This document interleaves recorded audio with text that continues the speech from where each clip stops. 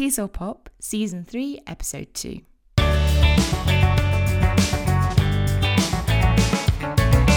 Hello and welcome to TESOL Pop. My name is Laura, and joining me today to talk about building learners' confidence in class is the founder and host of Everything EFL podcast, Erin O'Byrne. Erin has been teaching English for over 15 years and regularly shares tips and ideas for teachers on the Everything EFL Instagram page. Erin, thank you for your time and welcome to the show. Hi Laura, thank you for having me. I really appreciate it. Before we dive into talking about teaching strategies, could you share a bit about your teaching context and why building learners' confidence is a topic you're passionate about? Sure. So since March, I've been teaching online, which was kind of scary. And I think it presents its own problems with getting students to open up. I think it's probably a little bit more difficult. And in the place that I teach, we tend to teach a lot of Japanese students. And culturally, they're quite reserved. And there are a lot of sort of cultural things to do with why they are shy as well. And, you know, I found that it takes a long time to bring some of them out of their shell, especially if they're mixed with other students who tend to be possibly a little bit more outgoing and a little bit more willing to talk. So you've got a few issues going on there. So you've got like the lack of connection maybe between the Japanese students and students of other nationalities, like a kind of a misunderstanding there, a cultural misunderstanding. A lack of understanding and compassion from the other students maybe as well, like in a bit of impatience. And then you've got the kind of cultural aspect from the Japanese students where they are terrified to make mistakes and they take a long time to formulate their ideas and are very reluctant to speak. And the class that I started with online was a tough one. I had students who could speak very fluently and other students who were quite shy. And then one girl in particular who was so paralyzed with fear, she couldn't say a thing. So that was really the beginning of this kind of journey that I had of really like becoming passionate about unlocking those students, kind of trying to unlock this kind of lifetime of social conditioning in a few weeks. And it's very tough, but there are things you can do. As long as you try and put yourself in the student's shoes and exercise a bit of understanding and compassion and, you know, trying to figure out where does this reluctance come from to speak, and then what can I do to help that? I'm sure many of our listeners will be able to relate to your teaching context, from online classes to teaching students from different backgrounds. What strategies have helped you to build your learners' confidence and participation, especially in the context of online classes? Oh, so many. I've just selected a couple to talk about today because like we just don't have time to go through all of them. But I think the first thing you all have to remember is that everything is a process. Okay, so anything that you learn here, it's not going to just magically change your class. You know, you have to work on it. Like things like confidence, self-belief, all of these things are processes. So you have to have patience as well. But having said that, there are a few things you can implement straight away in a very practical sense. And the first thing is, I would say, is don't treat students the same. And what I mean by that is, you know, treat them with equality. But if you have stronger students, why don't you give them a more of a leadership role? And there are a couple of easy things you can do there. You can give them the language to lead. Which can be very, very simple language like, you know, do you need help? Can I help you? Are you finished? Are you stuck? So they're actually actively engaging with and helping the less confident, shyer, or maybe less able students. So, you know, a number of things happen there. You've got stronger students who are kind of engaging. You've got the weaker or the shyer students possibly learning from and being a little bit inspired by those stronger students. You're teaching practical life skills to the stronger students. You know, the leadership, it's such a big thing and it's such a brilliant skill to start implementing in certain students. You will find that not everybody's a natural leader. So just furnishing them with the language isn't enough. You have to monitor them constantly because you'll find that some students are naturally quite compassionate and patient. And you're like, wow, you're a natural teacher. This is amazing. But you'll find other ones being quite impatient with those students. So you have to keep monitoring them and you have to sort of train them. You have to train them basically. And again, it's a process. Some of them will get it immediately, some of them won't. But I think it's really important to give those stronger students that role, if anything, just to keep them a little bit more occupied as well and stop that kind of boredom and lack of motivation from creeping in. You mentioned training learners in soft skills, such as the leadership example you gave. What has helped you train your learners in developing these types of skills? Yeah, I think reflection is a very powerful tool in a lot of situations. So you can ask them to reflect what did they do well, what didn't they do well. You could get them to chat together about it. Again, monitoring that conversation so you can kind of lead that conversation and say, yeah, that was a good thing. How about you? What do you think? Do you think you could learn something from this? Do you think you were patient enough? Like, give them some questions, some prompts as well. Just so they reflect on the way they actually acted and behaved. I think that's probably the best thing to do. So far, we've covered a lot within this first point in talking about assigning different roles to learners and equipping them with the skills to succeed in those roles, such as the leadership example you gave.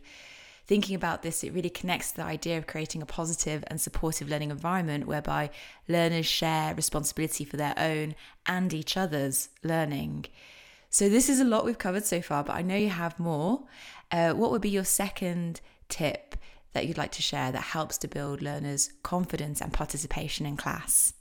Okay, what is my next one? Okay, well, I think that we go in with this idea that students are able to communicate with each other when they're doing like exercises, but that's not always necessarily the case. And you might find even with higher level students, you have to furnish them with phrases so they can communicate not only with you, but each other. So that kind of quote unquote classroom language. And I think when we think of classroom language, we might think of things like, have you got an eraser? Can I go to the toilet? But what about things like, have you finished? Are you stuck? Shall we go through the answers? What do you think? Shall we start? Like, it doesn't have to be complicated. This is the thing. But I think students need to be explicitly furnished with that language and told explicitly, use this language when you're doing A, B, and C, or when you're finished, say this to your partner, to get the ball rolling. You'd be amazed the difference that makes. Like I said, you can't just assume that they either know the phrases or they're going to use them even at a higher level. And I found with my upper intermediate class that I was describing earlier, that was an upper intermediate class, you put them in a breakout room and they'd sit there in silence. So you give them the language and you say, okay, here are some phrases. Why don't you try and use these? And then again, it's a process. Everything's a process. It's a very slow start. But if you sort of include that every day, that repetition, then they gradually start using them and they become confident with them. And I think the thing with repetition is that the more they use it, the more comfortable they get, because after a week or 2 weeks, it's not going to be new, unfamiliar language anymore. They're going to use it with ease and confidence. And if they are able to communicate with each other, then I think that's huge. That's absolutely huge. And you see them visibly relaxing and smiling more with each other. We've covered a lot of ideas that all contribute to building learners' confidence and participation in class. Before we finish today's episode, what is the third and final tip that you would like to share? The third one, I think, is extremely important, and it's build community. So, there are so many things you can do, and you can go online to get a billion different how to build community type activities. But I think the most important thing is you need to do things that allow students to talk about themselves and also learn from each other. So one fun thing I like to do online, and I suppose you can do this in class as well, is I give them 30 seconds to run around their house and grab something. It could be an object that means something to them. It could be something that represents their culture. It could be something of a particular color that represents their culture, something they bought on holiday. Literally, the sky's the limit, and they have to talk about it. And that's especially good when you have mixed nationalities, because you get a lot of learning going on there as well, a bit like a show and tell. And then you can also make sure that any discussion questions or discussion using the target language you're teaching, make sure it's not just kind of robotic questions in order to produce the language. Make them meaningful questions where, again, they can learn from each other and they can talk to each other about themselves and share. I think that's so important to build those connections and common ground, especially if you do have students who are very different.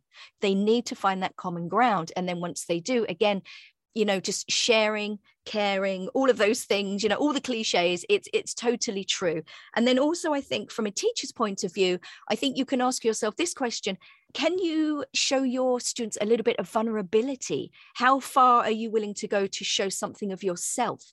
And, you don't have to give your life story and share all your your bad experiences, but can you bring aspects of your life into the classroom so they see you as a person and not just a teacher? Because especially, in some cultures, they think the teacher is like, the be all and end all and the font of knowledge and kind of up here and they're down here. And you need to kind of obviously maintain that level of respect, but you also need them to see you as a human as well.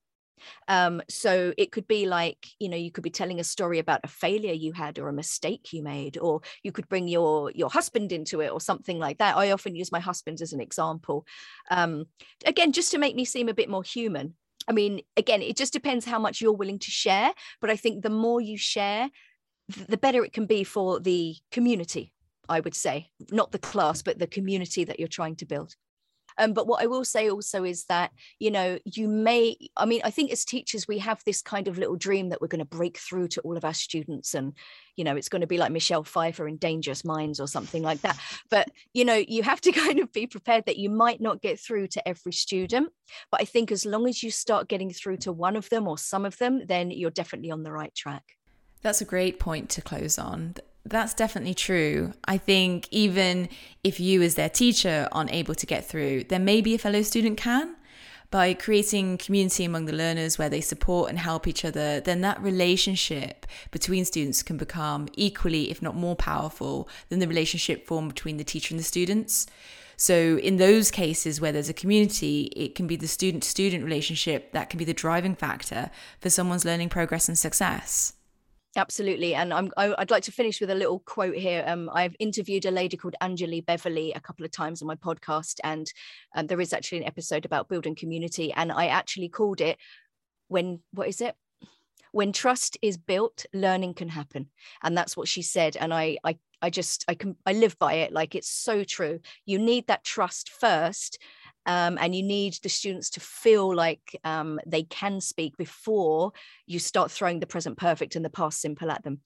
I just think like community and building students' confidence should be your primary focus.